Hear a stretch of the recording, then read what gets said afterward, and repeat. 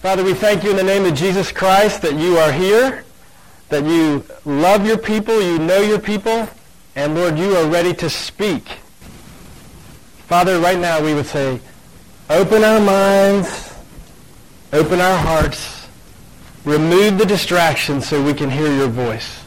We are in Matthew chapter 9, and we'll be going into chapter 10. So we'll be in Matthew 9, beginning at verse 35. I'll give you the key verse. It says, the harvest is plentiful, but the laborers are few. And therefore pray earnestly to the Lord of the harvest to send out laborers into his harvest. I'm glad to be here this morning. I want to say, Maraho Amakuru. This is a Rwandan church, isn't it? Maraho Amakuru Nimeza. It's great to be here. Your bishop, Ken Ross, is sick as a dog. He has been sick for 11 days, and it happened that my church had a guest speaker. So he said, I can't go anywhere without throwing up on people, so would you please go because they're going to be having a dedication and ordination. I want you to know my church in Roanoke loves you guys. They don't know you. They don't want anything from you. They just want to bless you guys. So we're glad to be here. We're going to be talking about the harvest. The harvest. I live in Roanoke, Virginia. In fact, I've got friends. I'm going to embarrass you. Porter and Karen Wilson. See, I invited somebody to church. Anybody else invite somebody to church today? See, I got this theory that if all of us invite somebody to church, this thing will double, triple, quadruple. It's not that hard, folks. Evangelism, church growth is not that hard. I actually invited 6 to church this morning. It's not even my state. And I got 2, so that, I'm batting .333. It's not too bad. I'm going to tell you the basic message, but I want to start by using an illustration. I am not only a bishop, but I am pastor or rector of Church of the Holy Spirit in Roanoke, Virginia. We have 2 high schools. I mean, it's crazy. They're like a mile apart. We have Cave Spring High School, and we have Hidden Valley High School. And one of the things our newspaper does, because we're still a pretty small city, not like St. Louis, every year they print the photographs of every single student that's graduating. And so for those 2 high schools and about 10 others, you can see every kid, A through Z. You can see their face. And so I pull that out every year, and I look at the 3 or 4 high schools that are close to us, but particularly to Cave Spring High School, where your kids went, and one of my kids went, and to Hidden Valley, where my other 2 children went. And I look at those faces. And I'm like, Lord, how many of those kids know you? How many of those kids know you? I mean, we've got big churches and fancy ministries, and we've brought Spirit FM, Christian radio. We could not have more things to win people to Jesus. And so we go through each picture. And now I sit down with my youth pastor, and we look at each face. And I sit down with our Young Life leader. So you've got the church and you've got Young Life. And we're looking. And as I counted, I mean, we don't know everything, but as we look at those faces, we're in what they call the buckle of the Bible Belt. Guess how many kids in the buckle of the Bible Belt seem to have any relationship with Jesus and are plugged into either Young Life or a Bible teaching church? Take a guess. How many do you think? Being generous, no more than 12%. So basically what that means is a mile from our church, a mile from my church, big, beautiful sanctuary, seats of 1,000, we got all this stuff, youth center. 88% of the kids have no discernible relationship with Jesus Christ. 88%. Did I do the math right? I'm sorry, that doesn't work for me. Not on my watch. And so today when we open this passage, I'm like, this is exactly the passage that I need to hear. Because sometimes I get tired, I get weary. There are days I come home from work and I just want to sit down and get in my easy chair and have my favorite coffee or adult beverage, Diet Coke.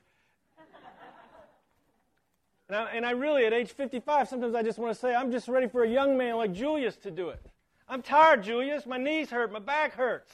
I'd rather sit in front of the TV and do ESPN and let somebody else do it. But then when I come to this passage, I know, oh no, the call is for me to go into the harvest field. So let's open our Bibles. We're in Matthew 9, verse 35. Or as they say in Southwest Virginia, we're in Matthew chapter 9 and verses 35. All right, so here we go. Now, one of the things I tell our church always, when you dive into Scripture, you want to know what's just happened, right? If you go to a text without context, what's the problem?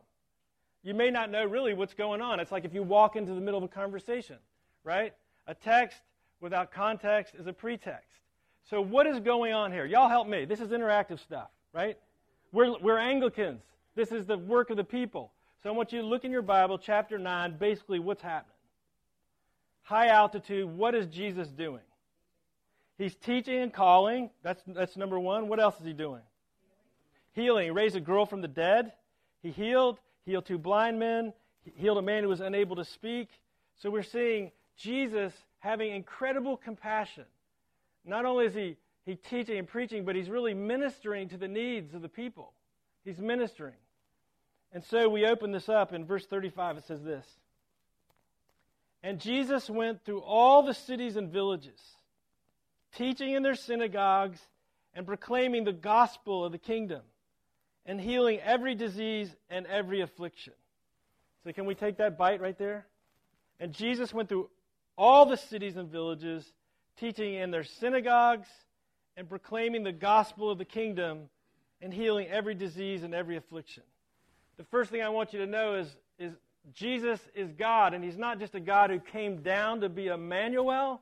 He was a God who didn't stay locked up in the church building, right? He did go to the synagogue, as was his custom. You know, a lot of people say, I'm spiritual, I'm religious, I don't need to go to church. I'm like, that's funny because Jesus did. As was his custom, he went to worship. But here we see Jesus not only going to synagogues, but he went out of the synagogue. If all you preach to is the people here, you're going to have a really small church. And you're not going to be seeing the people that are like sheep without a shepherd, that are harassed and broken. So it says Jesus went. And where did Jesus go? He went throughout what? Cities and the villages. Cities and the villages. In other words, he went pretty much everywhere. To the highways, the byways. To the fancy cities like St. Louis, and the wide spots in the road, like what's a wide spot in the road out here? Right there. Jesus went there. He cared for the people in the city, and he cared for the people in the country. And while he went, the interesting thing to see is what is he doing? What is Jesus actually doing?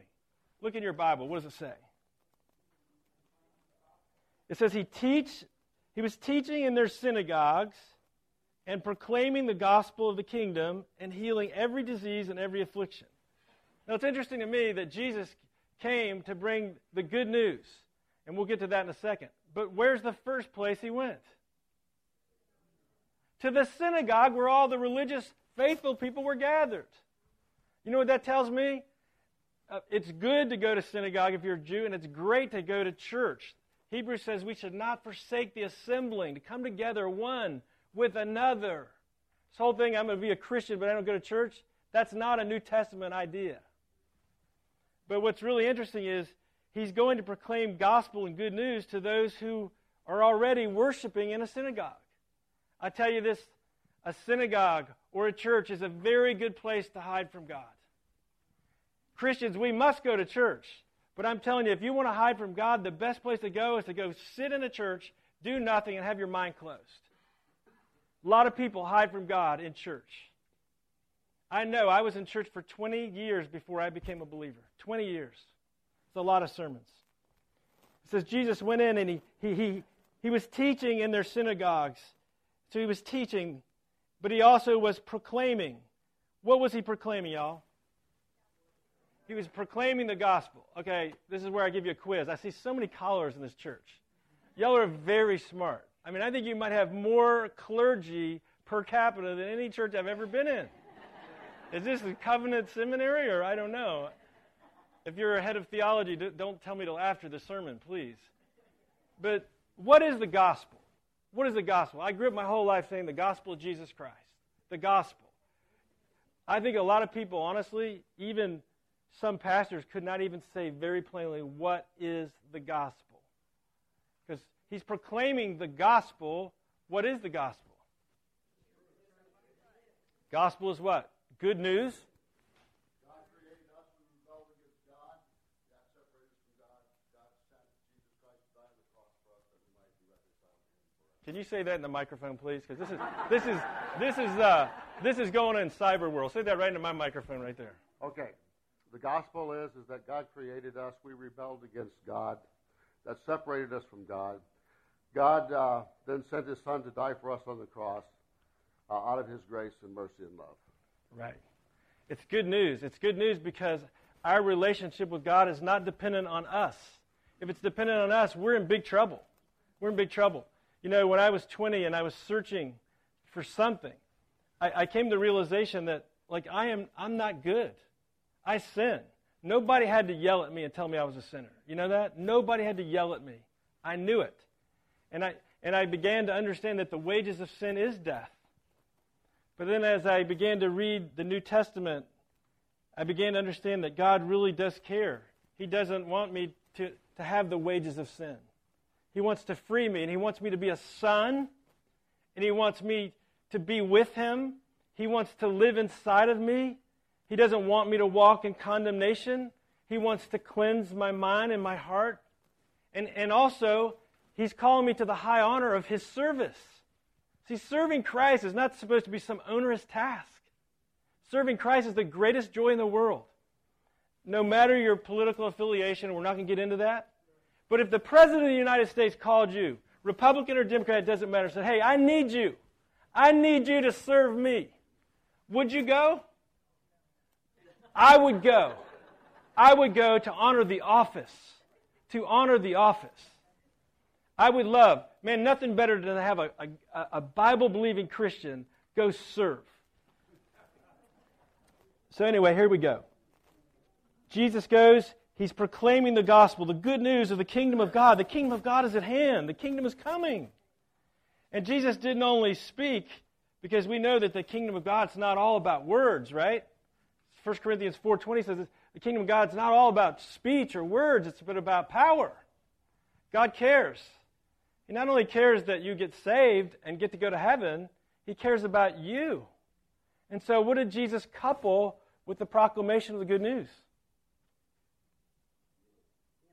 Healed. It says He healed every disease and every affliction. Jesus healed every disease and every affliction. All right, we got to handle this verse really carefully. I believe the Bible. I believe it. I believe it's God-breathed. But we need to understand what this is saying and what it's not saying. Jesus healed certainly every type of disease and every type of affliction. There are Christians, namely the Word of Faith people, that say Jesus healed every single disease and affliction, therefore there are no more sick people, right? And this whole idea that no one will be sick if you just have enough faith, that is ridiculous. Think about the pool where Jesus healed the man. How many did He heal that day? Did He heal everyone? No, but He could have. The point I'm trying to make is Jesus has the power and He has the love to heal any disease or any affliction. But this morning, if you have cancer or you have arthritis or you have whatever you have, ask Jesus for healing. But if it doesn't come, just know the kingdom is at hand, but it's not fully here. We're not in heaven yet. Have you noticed? Have you noticed? And so it says Jesus came. He was proclaiming the good news of the gospel of the kingdom, and He was healing every disease and every affliction. He cared for people. He cared for people. Let me just say parenthetically that my 23-year-old daughter this year was diagnosed with ovarian cancer, and we went down to Nashville, and the doctor, who's really smart and he's really good looking, my wife tells me, he said there's only 1%, less than 1% chance of cancer, of this cyst tumor being cancer. So we went down to Nashville. We had a nice lunch. We were enjoying the fancy big city. You know, we're country people. We go to the big city. And we get a call back and the nurse says, you need to come back to the hospital. Dr. Num Num needs to talk to you. And I was dumb and enjoying my lunch, and I'm like, well, honey, we'll go in a little while. And my wife's like, no, we need to go now. And my wife asked the nurse, is there a problem? And said, oh, no problem. We go back to the hospital, and there's my daughter who loves Jesus. She's walked in purity. She's a worship leader. She's a servant of God. And there she is. She's still on the table. And the doctor comes to us. We're in the waiting room. And I'm sitting in a waiting room with about this many people. And I said, what's on your mind, Doc? He comes out from the operating room. What's on your mind? He said, not here. He had tears in his eyes, y'all. Tears. The doctor sees cancer all the time. There's something about the vulnerability of a 23-year-old girl who's pure and who loves God, ripped open. And he went in there, and that less than 1% chance, it was cancer, y'all. It was cancer. Big cancerous tumor. And the doctor says, I'm going to do biopsies. I'm going to take out her omentum. I'm going to take out her appendix. But you won't know for at least a week, whether the cancer spread. But if it spread, it's very serious. It's very serious. By God's grace, we suffered through a whole week waiting for those biopsies to return. And when they came back, they said, they're all clean. They're all clean. So God, in this case, healed my daughter. We had people praying, people in Rwanda. We had orphans in Rwanda praying an hour and a half a day. And then there was another week we had to wait while they did this BRCA test to say, is she also going to have breast cancer? And they were talking about having to remove, a uterus and ovaries and her breast at 23. She's never been married. And we waited another week, and it was torturous. And by God's mercy, we had to wrestle with, Lord, will I love you if you don't heal my daughter? Will I be like Habakkuk and say, Lord, I will yet praise you? And by God's grace, the answer was, yes, we will, because of His grace. And so Jesus, it says, He healed every disease and every affliction, and he saw the crowds of people. And what did it say? He had what on them? Just like in the waiting room in Nashville when he saw this bishop and his wife in turmoil. We had faith, but we were scared to death. And Jesus looked in the crowds, and he says he had compassion on them. Going to an Episcopal seminary, you learn about this much Greek, right? So let me step out in Greek land. The word compassion is splagnizomai. Splagnizomai. That means from your bowels. From your bowels. And basically, when Jesus saw all these people that were broken and beat up and without God and lost and miserable and their lives were coming unraveled, it said, from the depths of his bowels, he had compassion. He didn't send a nice little religious card. It says he was deeply moved from his bowels. He had compassion for them. Why did Jesus have compassion on them? Why, y'all? You're right, but look at your Bible. It's a very specific answer I'm looking for. They were harassed and helpless. They were harassed and helpless. I think it was the word harassed. I looked that up in Greek as well. That means to be filleted or to cut. You ever filleted a fish? That's what it's like to try to live without Christ in your life. You're cut down, mangled, torn, like that fish who's had a fillet knife come through him. When Jesus saw the crowd, he said, that's what the Greek says. It says it's like people who have been cut and mangled and filleted. And he says, as he saw the people that were harassed and helpless, he said, they looked like sheep without a shepherd. Isn't that sad? When I look out here in Chesterfield, Missouri, I see so many nice buildings. I see so many handsome people. But you know what I know? I know that they're no different than the people in Roanoke. No matter how smart you are, how many seminary degrees, how much prosperity you have, I know that the enemy is here and he comes to steal and kill and destroy, and he's very good at it. And I don't know any of your stories really, but I know that Satan comes and he tries to destroy lives. He tries to fillet you. He tries to harass you.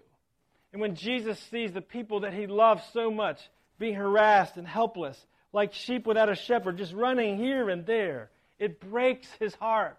to the depths of his bow.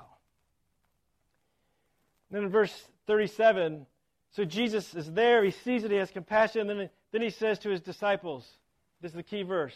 If you've checked out, now's the time to come back in. Whoop.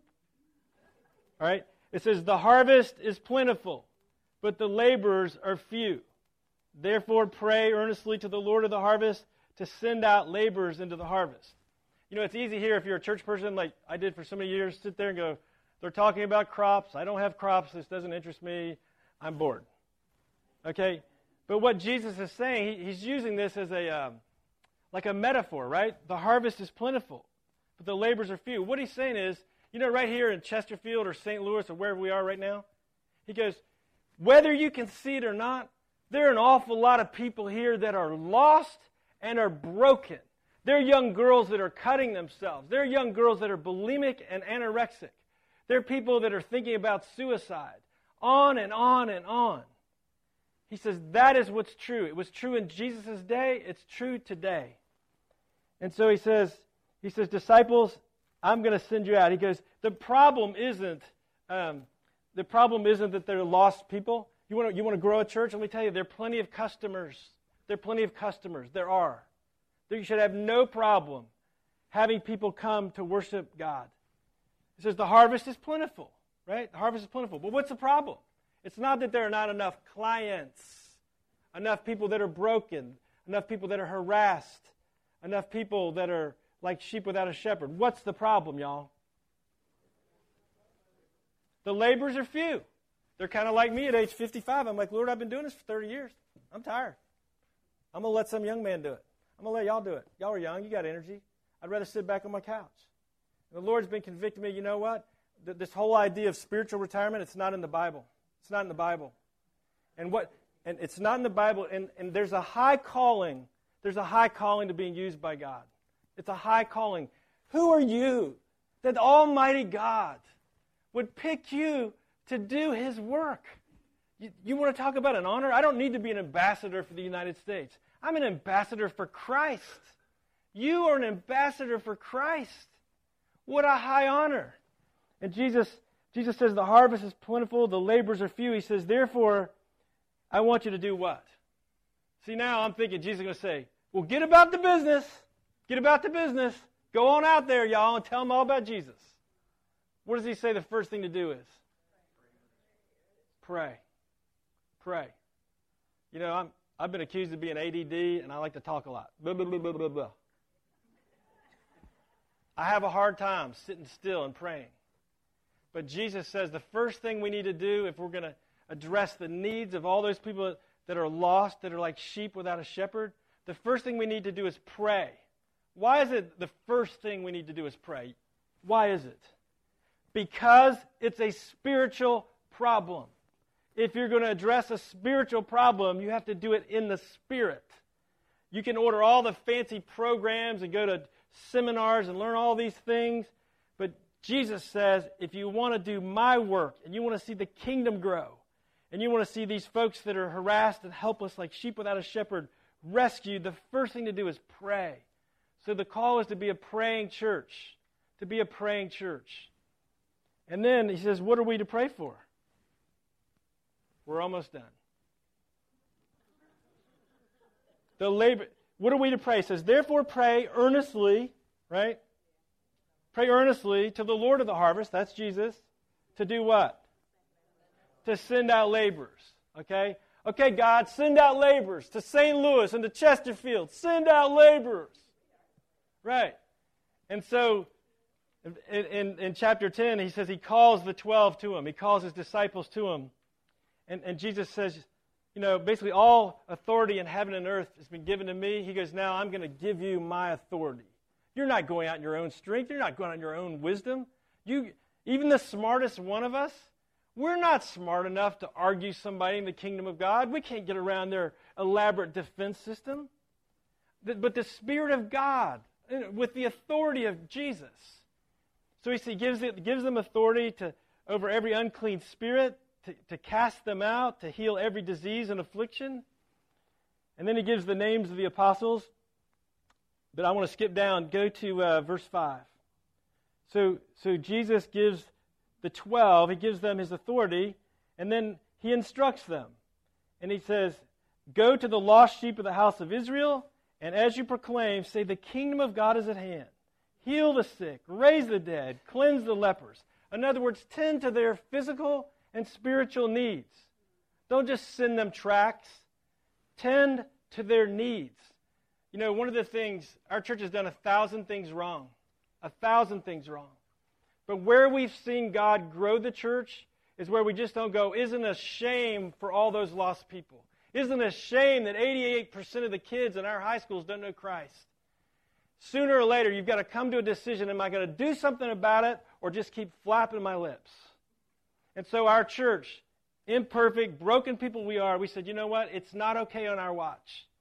And we are, by God's grace and in His power, we're going to do something about it. And so, yes, we have a youth group. And yes, we have Young Life. And this year we added a third prong where we said, you know what? Even with Young Life and the church, we're only getting 12%. So now we're hiring youth missionaries whose only job is to go into those high schools. They know every face, every name. And to go love those kids, to be with them where they are. And as God opens the doors, then for them to share Christ and bring them into the church. And so there's a time to take action. All right. I think that's about good for now. Let me close. I want to challenge this church. I want to challenge you. There are a lot of people around you that as you look at them, they may look great. They may be a doctor. They may be a lawyer. They may be an Indian chief. They might even be a pastor. They look good. They look happy. You don't know what's going on. But what we do know is when Jesus looked on the crowds, He could see. And He saw that so many of the crowds were lost. They were like sheep without a shepherd, harassed and helpless. If that was true in His day, it's definitely true in our day. And the question is, are you willing as a church to pray about it? Because it's a spiritual problem. And then as the Lord gives you grace, to put legs on it and do something about it. Let me tell you guys, it is fun. It's the most fun thing we get to do. It is a high calling. You want to have fun in church? It's not just about, the chorus you sing or the chorus you don't sing. You want to have fun in this church? Let God start to move where you start to reach out tangibly to bring in people. You praying and you're acting. And when you see God move, you will have the joy of the Lord. And all God's people said, amen.